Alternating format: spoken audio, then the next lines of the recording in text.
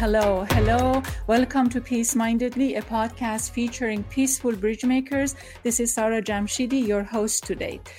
Conversation today is an important conversation for me personally because I have first-hand experience of what happened to the person that we are discussing, and also journalism that is very dear in my heart, and I practiced journalism back in Iran. To explain all of those, I have a group of experts that I am very excited and fascinated to have for our program. Nazila Fathi is the author of The Lonely War, One Woman's Account of a Struggle for Modern Iran, and former New York Times correspondent in Tehran for more than 18 years. Barbara Slavin is the Distinguished Fellow at Simpson Center and also former director of the Future of Iran Initiative.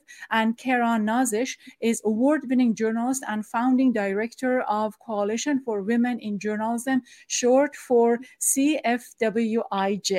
Very, very welcome, ladies. I am super excited to have you in our show.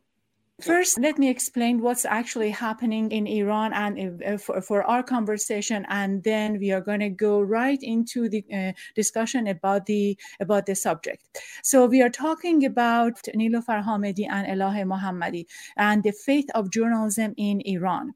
Hamedi and Mohammadi were among the first reporters who uncovered the death of Mahsa Amini, the 22-year-old woman who was detained by Iran's morality police and for improper hijab, for bad hijab, and basically she died three days later in a hospital.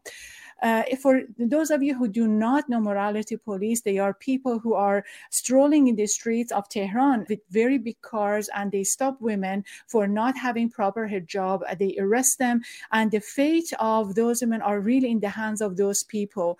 I've been arrested for bad hijab, so it's usually depends on from simple warning to whipping and lashing and so many other very, very horrible things. So Mahsa Amini died in the custody of morality police in Tehran. Niloufar Hamedi broke the story by publishing photographs of the lying brain dead Mahsa Amini, and Elaheh Mohammadi wrote about the story and about the funeral. Hamedi and Mohammadi's reporting caused a very, very big spark, and right now it's a full-fledged revolution in Iran. According to the latest news that we received today, these two journalists may face a death penalty. And we are going to unfold all of those here in this program. This program is partnered with Journalism and Women Symposium, or JAWS. I'm very excited to have you all. Thank you so much. Nazila, I wanted to start with you. I wanted to see how it's like to work in Iran and to conduct or file stories. Just give me the rundown of how you did your work back in Tehran. Sarah June, hi. Thank you so much for having us here, and thank you for having this very timely discussion.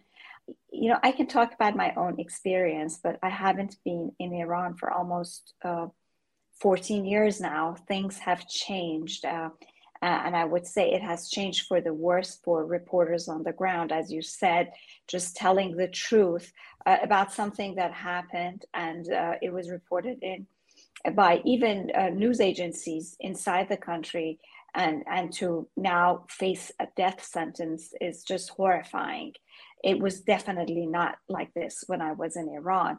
I started working as a reporter in the mid-1990s, and that was still during a very difficult time.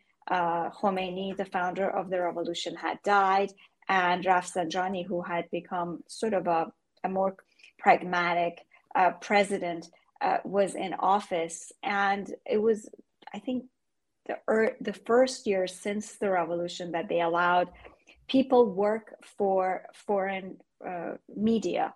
And when I started out, I was not allowed to write. I never had a permanent press card.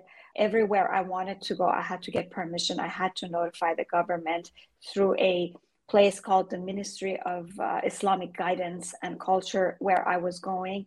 However, that changed over the years. And by the late 1990s, when Khatami came to office, things were a lot different. There were many local reporters, and I believe you were among them, who were doing the hard job. They were writing for what we called reformist newspapers back then. And so that made the job easier for us too, for those of us who were working with foreign reporters. And for the first time, I think the government or the regime realized that it was time to present a new image of the country. And we were the perfect people to do it. And when I say we, I'm referring to us as Iranians who spoke English, and we were trusted by the reporters that we worked with, like Barbara. So they decided to let us work, give us some freedom. And it was then that I started getting like press credentials that were longer than a week. They actually lasted for 3 months or for a year. The longest press credential that I had was an annual one. I had to renew it every year. But working gradually became easier. We had much more access. I wasn't required to notify the government wherever I was going. And I always had the freedom to pick up the phone and call people. But that came to a dramatic stop in 2009, which is when I had to leave the country. That was during the so-called green uprising, or some people refer to it as a green revolution. I don't like to call it revolution because revolution means change, and we never saw any kind of fundamental change. And I left the country. But from what I heard from colleagues who stayed behind, things didn't get easier. So I wonder, Barbara, you were in and out of Iran many times. And the last time you were, I believe you said that was 2013. Is that right? How was it? I mean, if you compare of the visits that you have had in the country, what kind of change did you see in Iran? First of all, thank you very much for inviting me. It was a fascinating experience. Every trip was different. I felt lucky that I started going when Rafsanjani was president, and then I was able to go a number of times when Khatami was the president, and so experienced a kind of explosion of Iranian media. I mean, there were so many different newspapers to read and many journalists, which also, as Nazila said, made it easier to be working for a foreign news organization. It was easy to get people to translate. I also found that many Iranians spoke English. And so after a while, I would make friends and I would be able to actually go and see people without taking a translator, sometimes not taking a driver. I'm sure the government probably knew who I was seeing anyway, but I gave myself the illusion of freedom. I think what I noticed also most of all was how Iranians became more aware of what was going on in the world. When I first started going there was, of course, no internet. There wasn't even really satellite television unless you had a dish. And so in the hotel where I stayed, there was nothing. I used to have to go to the offices of a French news agency, Agence France Presse, once a day to send my stories and also to find out what had happened in the world. It was like being dropped into a black hole. But that changed. And in subsequent visits, there was CNN suddenly in the hotel. There was a business center where you could send stories. And then, of course, there was the internet. There was wireless internet, and you could actually communicate. Now, perhaps people were eavesdropping on what you were writing, but there was communications. The internet so changed Iran, I think. Mm-hmm. And absolutely.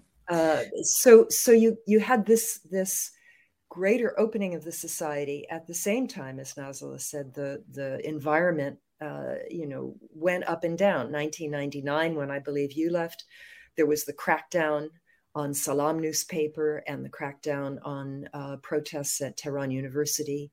Student was killed. Khatami was almost overthrown and was told that he had to agree to the crackdown or he would be overthrown by the IRGC.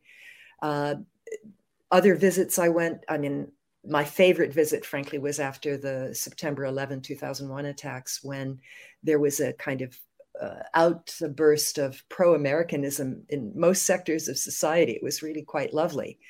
But of course, that changed under Ahmadinejad. And he liked journalists. He liked foreign journalists in particular. So I had very good access to Iran when Ahmadinejad was president, strangely enough. And it ended when Rouhani was inaugurated. That was the last time I got a visa to go there. I think is rather strange. But of course, we monitor, and we monitor thanks to the work that Iranian journalists have done and continue to do. And I think we were talking earlier about how it seems like it's this kind of pool of people that once one group leaves the field, emigrates, stops being journalists, gets thrown in prison, whatever, you have a whole new group of people who step up and do the work. Nevertheless, it's never easy. Keren, I remember we were talking about your work and the groundwork that you are doing of helping many of the reporters, and you were explaining that Niloufar was one of the people who was really endangered for the work that she was doing, and she knew, many of us, I mean, even myself, maybe Nazila, we knew that we were putting ourselves in danger of just doing or reporting on the stories that government or the authority do not want us to fight. So can you, from going back to many years to now, tell us about your work? So first of all, thank you. And it's also really nice to hear Nazila and Barbara talk about their experience a while ago. And like Barbara's last point is that, a lot of times journalists just leave and they emigrate, and then there's a new group of journalists. And that is something that was very surprising to us. So I will say we got more involved in Iran. I will say we are a press freedom organization focused on gender. And there are very few countries that are absolutely impossible for us to work on the ground, and Iran is one of them. Russia and China are two other countries. We monitor 128 countries. And Iran has always been one of the top countries. Why Iran? Why it's very difficult to monitor countries like Iran? It's difficult to get visas. It's difficult for us to, if we have our own staff, it's difficult to have security for them. And I'm talking about way before these protests, right? Like say 2018, 2019, when we're building our networks, it was impossible for us to have a representative on the ground. And there are very few nonprofits. Anyone who has worked in Iran knows that now we don't have a lot of nonprofits or international organizations who have the ability to work in Iran transparently. The way we have been working, I will say we still have had a network. The way we had it was through journalist connections, very informally, to have that network where journalists are connected with each other. And sometimes we would bring them together for a meetup or a discussion or be in touch with them. And the way we got information out of Iran was usually when journalists got targeted, it was always word of mouth. And before the Mahsa Amini protests as well, we had been actually relocating a lot of Afghan journalists Iranian journalists and a few Afghan journalists who had gone to Iran because they were escaping Afghanistan.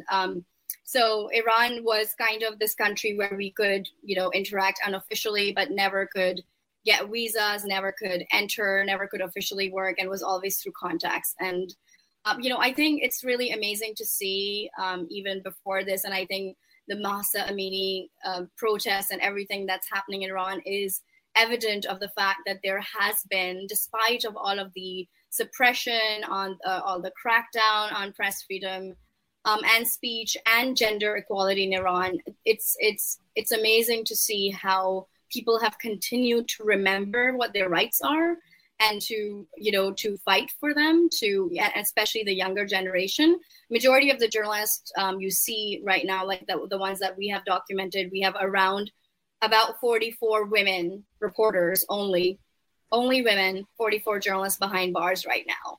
This is apart from the journalists, about 20 journalists who have been released. And I will talk about the conditions of journalists as well. I'll be happy to give you some details on that. But it's really amazing to see that these journalists have been working and they have been finding ways of reporting and going back in very risky circumstances where all of them know almost 100% that they're going to get arrested. And there will be other consequences too, that it won't end with an arrest, that they're very likely to get beaten. Any journalists that we have been able to connect with through lawyers in the prison, we know that there have been physical violence. There's everything from pulling of the hair to beating to lashes to not giving food for days, isolation, putting them in isolated positions. Also, one of the I think it's really brutal, where family is given misinformation about the journalist who is in prison by authorities, by guards. And sometimes they're told that the individual is not alive anymore, like that kind of misinformation to really, I think it's really to break the spirit of families. So I think there's a lot of strategic tactic, which is very abusive, that is going on as well. And finally, I would just say that I think that strategically we see that it's really incredible to see how Iranian authorities are able to be so dispirited in terms of their moral compass, where you have a civil society which is very alive in their moral compass and their need and their ability to understand that they really want to have freedom, free speech. They're done with this, oppressive, and they're really risking their lives to it. Yes, I was researching it for this show and just trying to get more information that I just today learned about the news that the Judiciary Court is going to basically they've charged them for some conspiracy and their relationship with the US, and there is going to be perhaps, I'm not sure whether or not they are going to go into that extent, but perhaps that penalty against these two reporters. Here's what I'm thinking. In one end, when I was working back in Iran, we were dying for having our stories to be taken by the international news, because we knew that if Iran cares so much about its own face, its own prestige, especially in the Middle East, and then when they are challenged by the international community, they take things seriously. So in one hand, these two reporters, they got the Nieman Award for Conscience and Integrity from Harvard University. They got penned as two of the most important people by Time magazine on their pioneers. So they have this international recognition, yet the Iranian government is threatening their livelihood. So now I'm thinking, what is the deal here? And I just want to see. Yeah, go ahead. I want to see why this is happening. I just want to say that's precisely the reason, Sarah. Like, what we are seeing is that especially the journalists who have an international profile, we are seeing the government going after them even more. I will tell you that there are a few journalists who had been in the news, and we had been relocating them, and we had authorities go from one city to another city, which means the authorities are essentially in different cities. There are different authorities that are in power. So they're coordinating with each other to track down human rights defenders, activists, any dissident voice in the country, especially those who are known outside of Iran. Because also, let's say that, I mentioned that, there's a strong civil society that is fighting for freedom, right? And the rights. But there's also a huge population in Iran that believes the regime. And the regime not only wants to have, that image internationally and regionally, but I think they cannot have power if they are, if those people who still believe in the regime and its power, do not remember that these dissidents are actually enemies of the state. So these charges that you see that are more aggressive against journalists and activists who are, especially women, who are essentially on the front of, on the cover of this story.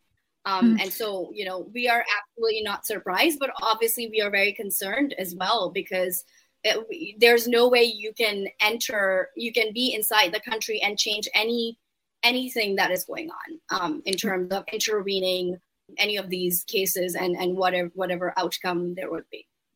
Yeah, but here's the thing. I mean, maybe Nazila can explain this.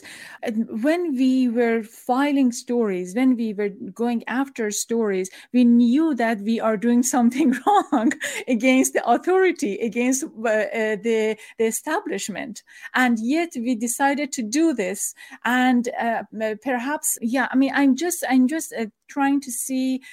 Many of the journalists knew that they are putting themselves into danger. They knew that the government is going to come after them, and they still did it, and they are still doing it. So what is the mindset? What's wrong with our mindset that we are willing to put ourselves in danger? What do you think, Nazila? Well, I think that's human nature, and that's going to continue. There will be other reporters in the future who will pursue the story and want to expose whatever is wrong. You know, I can tell you for myself, we grew up in Iran. I did. You did too, I think. This was a life that we had. We didn't know any other life. I did know sometimes I was violating some of the rules, but I was doing it all the time. I was the girl who was forced to cover her hair, and I hated it. And anytime I found the opportunity to take off my headscarf or to let it slide back, I would. So defying the laws of the Islamic Republic was nothing that scared me. And in the end, I was forced to leave for something that I never thought would be the reason. And I think the reason Niloufar and any other reporter has been jailed is not because a specific story that they worked and they knew that this is the story that is going to get me into trouble, because she didn't know that there would be such a big uprising after she revealed what happened to Mahsa Amini. So we never know exactly what is it that we do that will lead to trouble. Mm-hmm. And we were young, and there will be other people who will keep on doing this. Mm-hmm. Yeah, absolutely. I mean, I was very impressed by the women that I met the first time I went to Iran in 1996. I think Iranian women, they say they're lionesses. The more you try to suppress and discriminate, the more it is your nature to fight back. And I saw that among many women who were fighting back in many ways. The first stories I did were actually about women in Iran. And I remember Shahla Sherkat, who was the editor of a women's magazine. I met Faiza Hashemi, who even in those days was quite outspoken. She's, of course, become much more outspoken. So these were regime women, women who wore the chador, and yet they were incredibly fierce.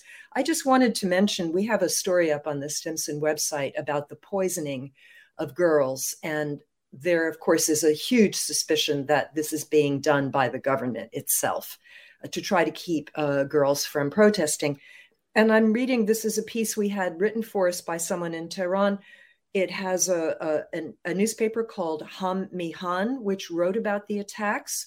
And it has an emergency room doctor who is quoted as saying that the gas used in the attacks is, quote, a complicated combination of several gas agents which are impossible for ordinary people to access, unquote, i.e. it had to be the government which was using these agents to make all these girls sick and dizzy and nauseous. This is journalism that is going on today in Iran. I don't know who the reporter was, who wrote the story, who did the interview with the emergency room doctor, but it is continuing to go on.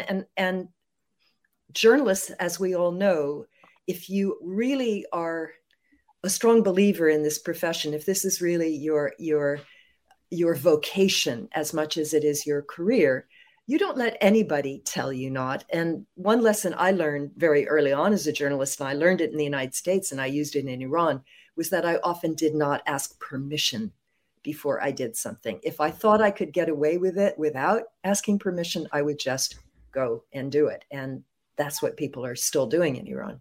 Incredible courage. Absolutely. So one thing that I'm seeing, at least in my experience, women usually are not left alone to fight this fight. Usually they have men's backing. And I'm just curious to see whether or not, what is your take on how and in what way men are supporting women? Because right now, everyone is really suffering because of the corruption, because of the bad economy, because of the bad government. Everyone is suffering, but women are putting themselves forward for this bad law. So I'm thinking, what is your take on how much support women are getting in this new upheaval? Who's that? Karen, do you have any idea? I could tell you a little bit from our experience, actually. We are now working a lot with male reporters and journalists and activists and lawyers who are bringing the information. Briefly, I wanted to touch upon your previous question, which Nazila, you were mentioning as well, that, how you were going and reporting and what it was like.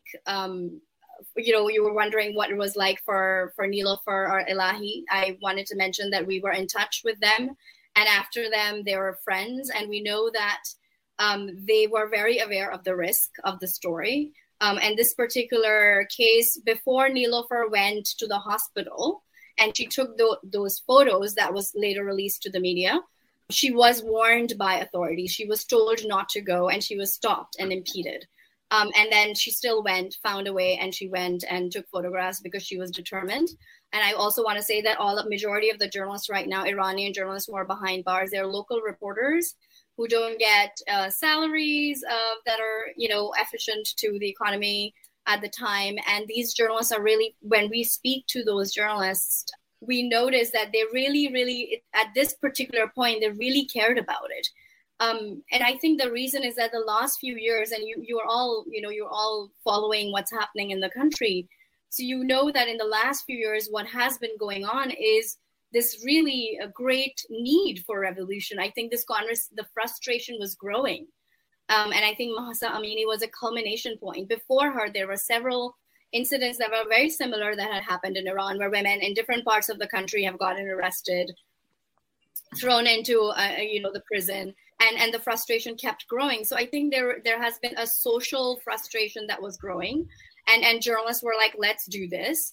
Activists and journalists have all been working together, and a lot of the journalists that we had been in touch with who were informing us in the beginning, we were trying to monitor the situation, so seeing who's getting arrested in which city, and majority of the reporters who were telling us giving us information through social media platforms, WhatsApp, Signal, they got arrested too. So 90% of our initial sources from 2022 are all behind bars right now.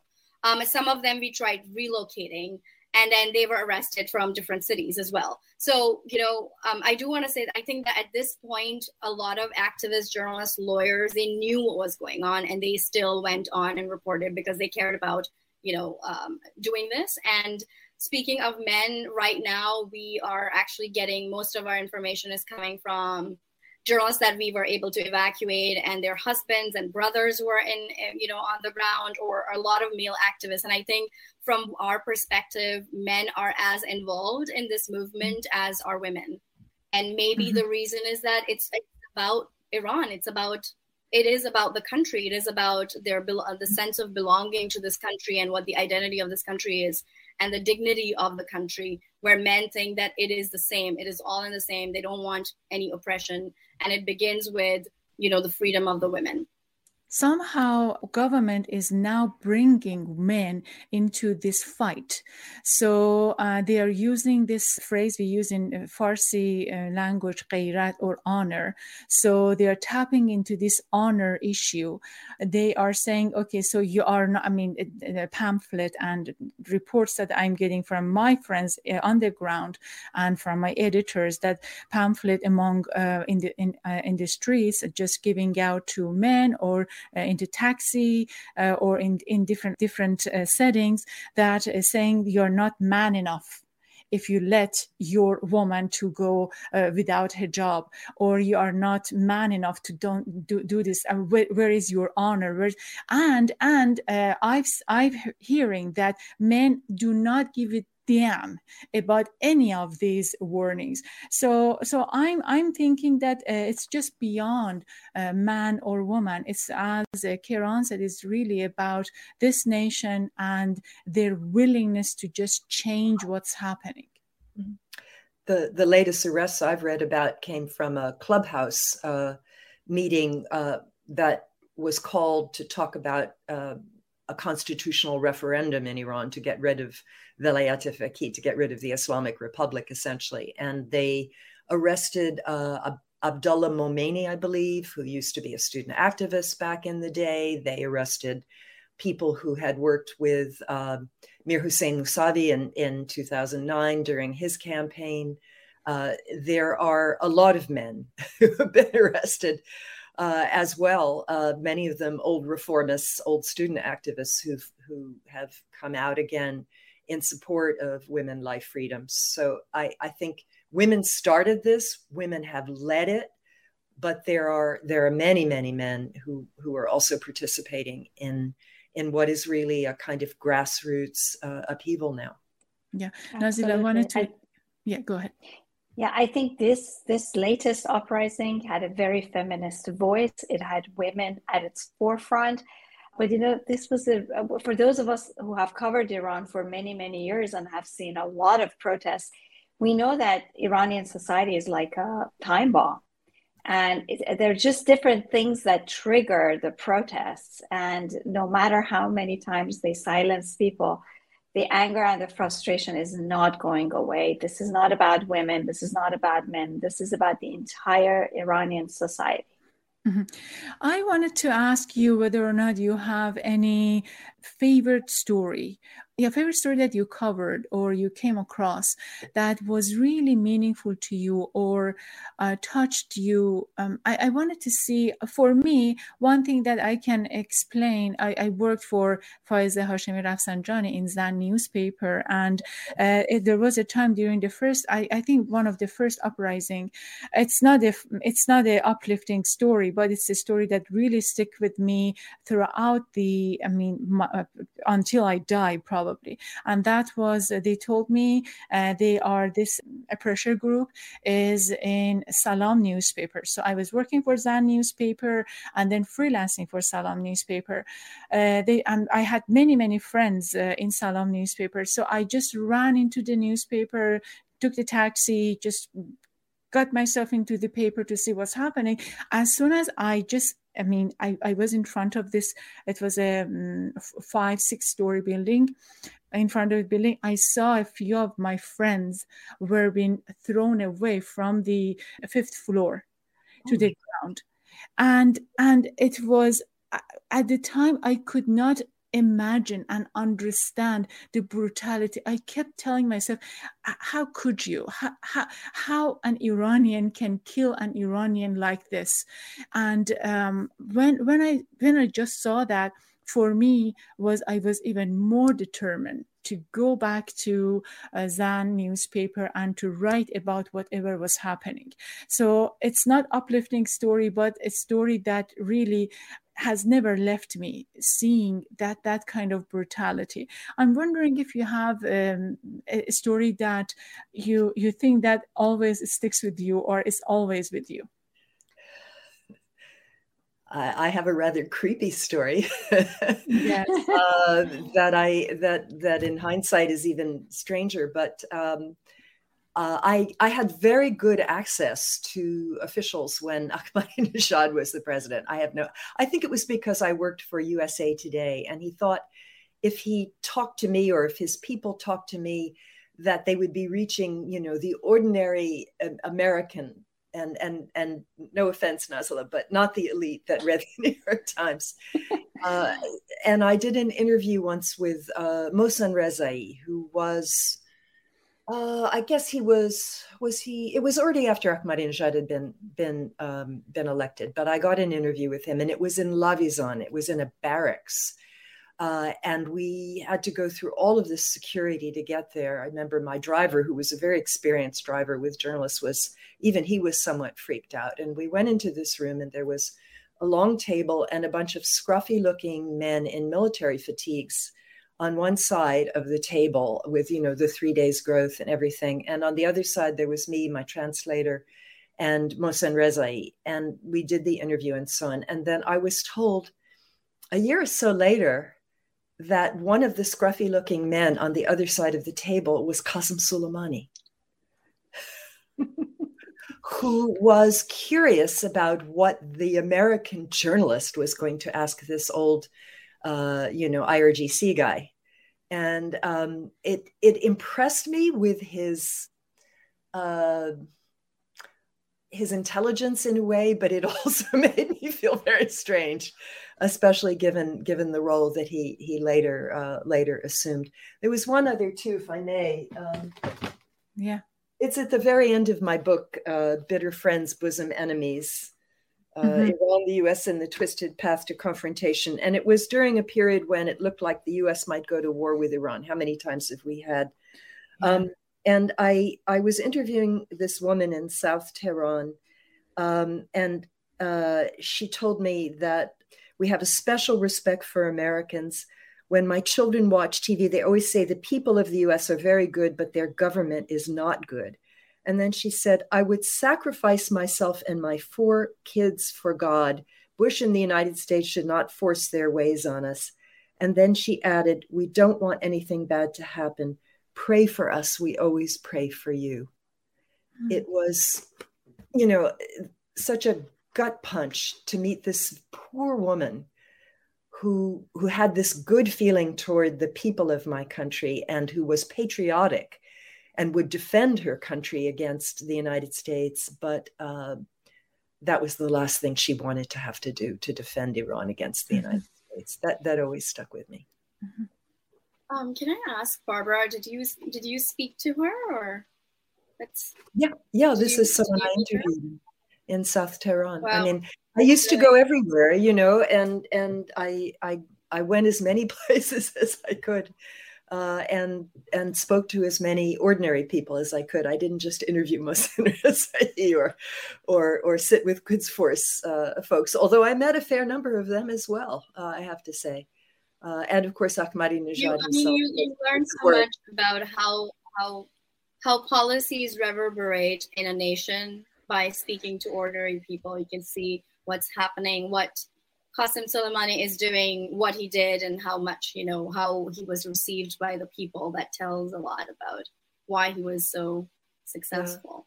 If I may, one other anecdote. When Rouhani was inaugurated, that was my last trip there. And I remember going around to shops and whatnot and asking people, what do you think of Rouhani? And they basically said, oh, he's the same as all the others.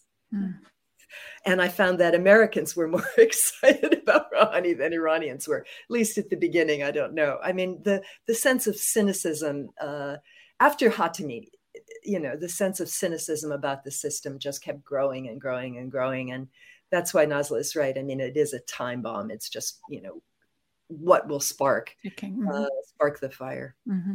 So I want to take on Kehran and Nazila, your favorite stories. Favorite stories in Iran?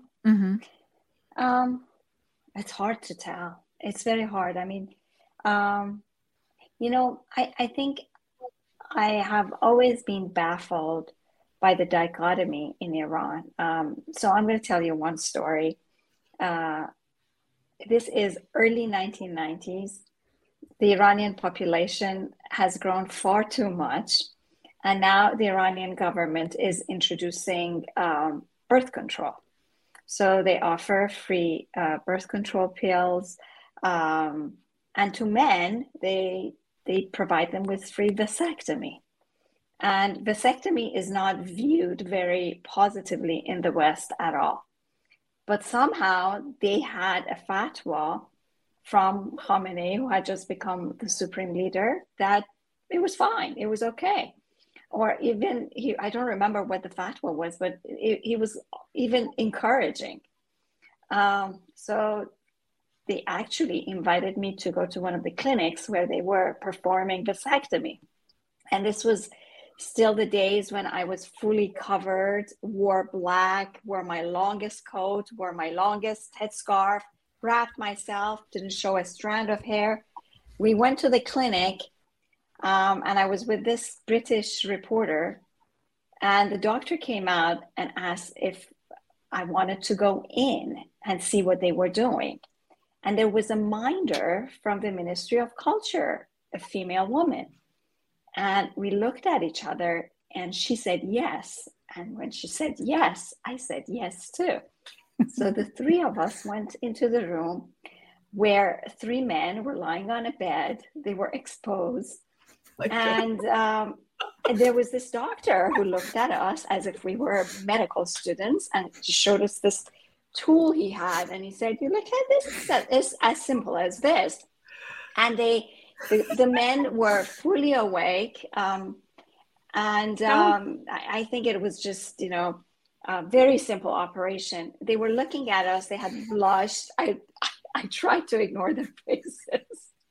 And we just stood there and watched this operation. The guy used this tool. I was fully covered, but I was watching the whole thing. And nobody had thought to get permission from these poor guys who were so embarrassed. I was in my 20s, and this other lady who was from the Ministry of Culture was also in her 20s. When we walked out, we thought we'd watched some kind of like an interesting scientific procedure. And I didn't realize that this young British guy who was with us, he was a lot more embarrassed than we were. That's great. Did you write about this? No, I didn't write about it. I was not a reporter then. This was like, I was in my very early 20s. I didn't have credentials to work as a reporter. I was just working as a translator. But, this whole thing did not fall under some of the laws that they have to keep women away from exposed men. That's funny story. That's funny. I will say this is a perfect anecdote to share in the times that we are in right now with all of the, the gender barriers. That you could remember something like that and discuss something like that as well. Mm-hmm. I would imagine because we get trolled by Iranian trolls a lot, some government hackers and stuff. I would say this kind of stuff kind of can get a lot of attention of the wrong people too. But I'm glad that you remember that. So Kieran, do you have any favorite story that you would like to share? Sarah, I would say that I haven't worked in Iran. I will say there's something that I wanted to mention was, when Barbara was talking about it, I was thinking, I had just a few understanding that I had of Iran was when I was a war correspondent and I worked in Iraq and Syria. And so I knew Hashd Shabi. Before I started this organization, I just knew Iran as, these security agency trying to manipulate everything in the region. And I had covered Hashd Shabi a little bit because I was covering Iraq, and I covered a little bit of Syria. And I saw Iran in different forms of disrupting the region, with a very different perspective, sometimes in the Kurdish regions. So that, Iranian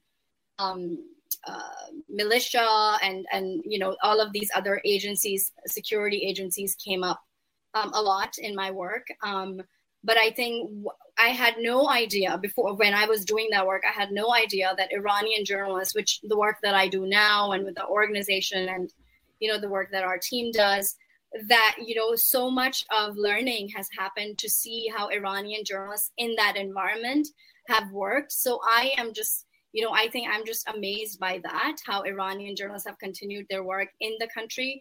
And then also a lot of journalists who leave the country, and for decades, there's so many amazing Iranian journalists who live in the US and UK and Europe and Turkey who are continuing the work. They've started news channels, they work in exile, then they continue doing the reporting. And I think that also has created that kind of connection, the bridge between the world outside of Iran and inside Iran, because of these people who have done that work after getting into prison and then released from prison and then leaving the country. And I think that's just incredible of how Iranian civil society has continued to believing something that they can see does not exist for them in their daily life. Absolutely.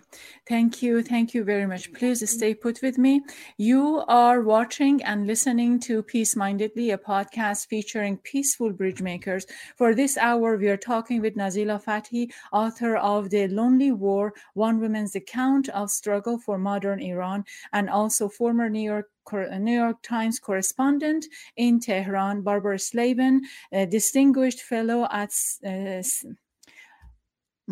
my English Stimson Center, and also the former director of the Future of Iran Initiative, and Kara Nazish, award-winning journalist and founding director of Coalition for Women in Journalism, short for CFWIJ.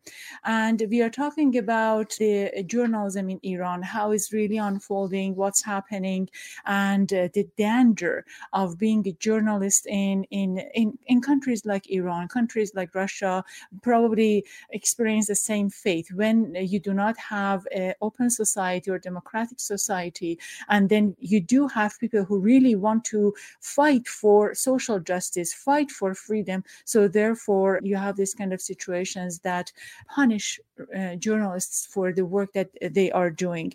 At the end of every program, we ask our guests to share something meaningful about peace, about kindness and compassion.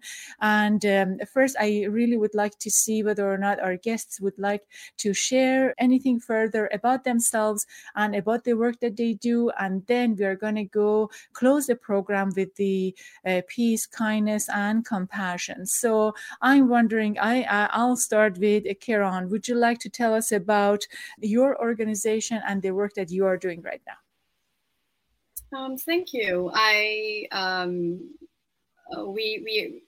We're called the Coalition for Women in Journalism. We are a New York-based press freedom and advocacy organization for women and non-binary journalists. We cover 128 countries.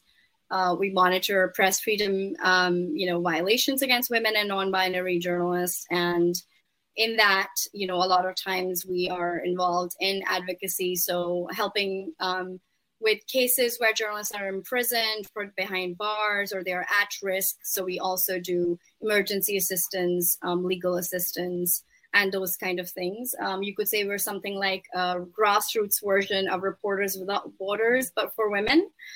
We are about to actually later this year, we're launching rebranding our work, because a lot of it is press freedom related, and we started as a support organization. So we're going to be launching with a new name called Women Press Freedom later this year. Would love to keep everyone in loop as well. And in that Iran has from the beginning, Iran has been one of the top countries that we have been on the radar, because it's one of the top 5 countries, has always been one of the top 5 countries when it comes to imprisonments of women journalists. So China, Iran, Saudi Arabia, Russia, and Turkey. But right now, Iran is the top jailer of women journalists around the world. Wow, top jailer. At least we got top number 1 in something. My goodness. And Barbara, update us about yourself and any closing before we go for the last piece. Yeah, one of the things I've enjoyed the most since I left daily journalism is working on people-to-people relations of various sorts. When in my previous job, I was able to bring a documentary filmmaker from Iran to show a film about the Hamoons, which is an endangered wetland on the border with Afghanistan and Pakistan. And I also had programs with athletes and people who promoted exchanges having to do with wrestling and with volleyball and these sorts of things. I very much enjoyed that. And I have a blog called Middle East Voices, which I've started up at the Stimson Center. And we have some folks from Iran who do occasionally write for it as well as people from other countries and places in the Middle East. So I'm doing my bit to keep people connected and to try to give a sense of what it's really like on the ground for those of us who can't go to Iran anymore. And unfortunately, that includes a lengthening list of people who would love to go back but can't. Absolutely. Yes, I think I'm one of them. Nazila, go ahead. So I consider myself a storyteller, and because I wasn't able to tell my favorite story from inside Iran, I decided to tell stories to kids because I am a mother. I have 2 kids who grew up here and know very little about their home country. So I wrote 4 children's books, all of them based on Persian history and Persian figures. And they are just geared toward kids of Iranian origin who have grown up here and know very little about Iran and history of Iran. My next book is about Kambujiye or Kambiz, the son of Cyrus. One of the books is about Cyrus. One is about Razi, and one is about Abu Ali Sina. And one of them, of course, is about 2 Iranian women, Purandukht, a queen, and also a warrior who fought against the Arabs during the invasion that led to the fall of the Persian Empire. Fascinating. Where can we find those books? They are all on Amazon. Excellent. Tell me the titles. Do you remember the titles again? My name is Cyrus. Avicenna, the father of modern medicine. Razi, the man who invented how to make alcohol. And the Persian warrior and her queen. Excellent. Fascinating. And then, yes, I'm going to invite our guests to share something meaningful about peace, kindness, and compassion. Maybe I'm guessing who would like to go first. Go, Barbara. Yes, we are going to start with you. Look, I've tried to be a peacemaker my whole life. I haven't succeeded very well, I must say. But here's a story. It's about not Iran for a change. When I was a journalist in the 90s, I went to North Korea, which was going through a terrible famine. And I didn't know, what could I bring? I bought these giant chocolate bars at a local store. I mean, they were quite large. And I remember the government there wanted publicity for the famine because they wanted food aid. And they let us travel pretty much anywhere. And we went into this little village. We went into people's homes. We saw they had no food. And there was this little kid, and I gave him this chocolate bar. And he held it like it was glass that would break in his hands.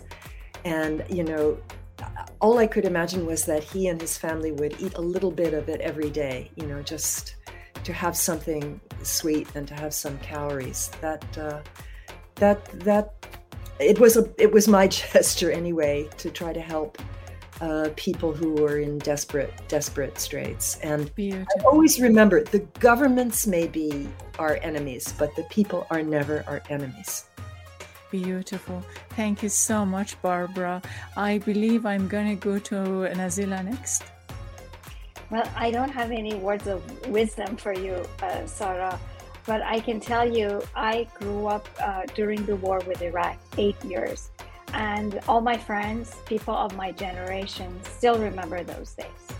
And I can tell you with certainty that none of us want to see those days again, or any kind of invasion or attack, or any kind of move that would lead to bloodshed. And I hope that doesn't happen anymore. Beautiful. Thank you very much. And yes, Kira. Thank you. I don't know what story to share. I think I can share a little bit about myself and the organization. Briefly, I started my career in Pakistan as a Pakistani journalist in 1999, before 9/11. And we were, like, when I started my career, we were all about science and technology, and the millennium was going to happen. So it was a very different mentality. But anyways, eventually I spent most of my career, covering, the post 9/11 world, from Pakistan to Afghanistan, the region, India. I dabbled with, sometimes teaching journalism as well at different universities in different countries around the world. I covered the Middle East, Mexico, Latin America. And one thing that I just, I think every few years of my career as a woman reporter, oftentimes I was in places where I was, especially when I was a war correspondent, I was the only one in a lot of, in different ways, sometimes the only woman, sometimes the only woman of color. And there were all of these other issues that were always going on with women. And, I think I was a little privileged in my career, but I saw a lot of things that were happening to women in general all over the world. And you were talking about, like, let's talk about something like peace, kindness. And I would say, you know, I think that in my entire career, I just saw women not being treated equally in journalism, generally anywhere, but especially in journalism and media. And the difficulties that they faced had everything to do from everything between sexual harassment to when they were targeted, you know, as journalists, that they had no resources, not the same kind of support systems internationally or locally. I worked at the New York Times briefly, and Jill Abramson was fired when I was there, and you know, the kind of reaction of the newsroom at the time and of the industry. This is all before Me Too, and I think that in that moment, you know, there was this instinct where, you know, after 20 years in my career, I got really tired, sick. And literally, I was hospitalized as well because the PTSD kind of grew. And a lot of that was because of the injustices that I saw as a woman for myself and for my fellow female journalists. So when I started this organization, it was an act of love. It was an act of compassion to try to fix things that were happening around us everywhere around the world, in the US, but also in other parts of the world where I had worked. And I think that is what we're trying to do. And I think to some extent, we're not, you know, we're still a small organization, but to some extent that compassion and kindness works. We have been able to, you know, evacuate Afghan journalists and Ukrainian journalists and, you know, journalists who are in crisis. We have released women journalists from prisons. And a lot of that, you know, that doing the rebuilding, the nurturing worked, and it works. And so I think the alternative of anger for me was compassion and love. And I think sometimes it works if you do it strategically. Beautiful. Thank you so very much for being with me, for being on this show, in this program. I learned a great deal and truly appreciate. Thank you so much. Thank you for having us. Absolutely. Khuda Hafiz.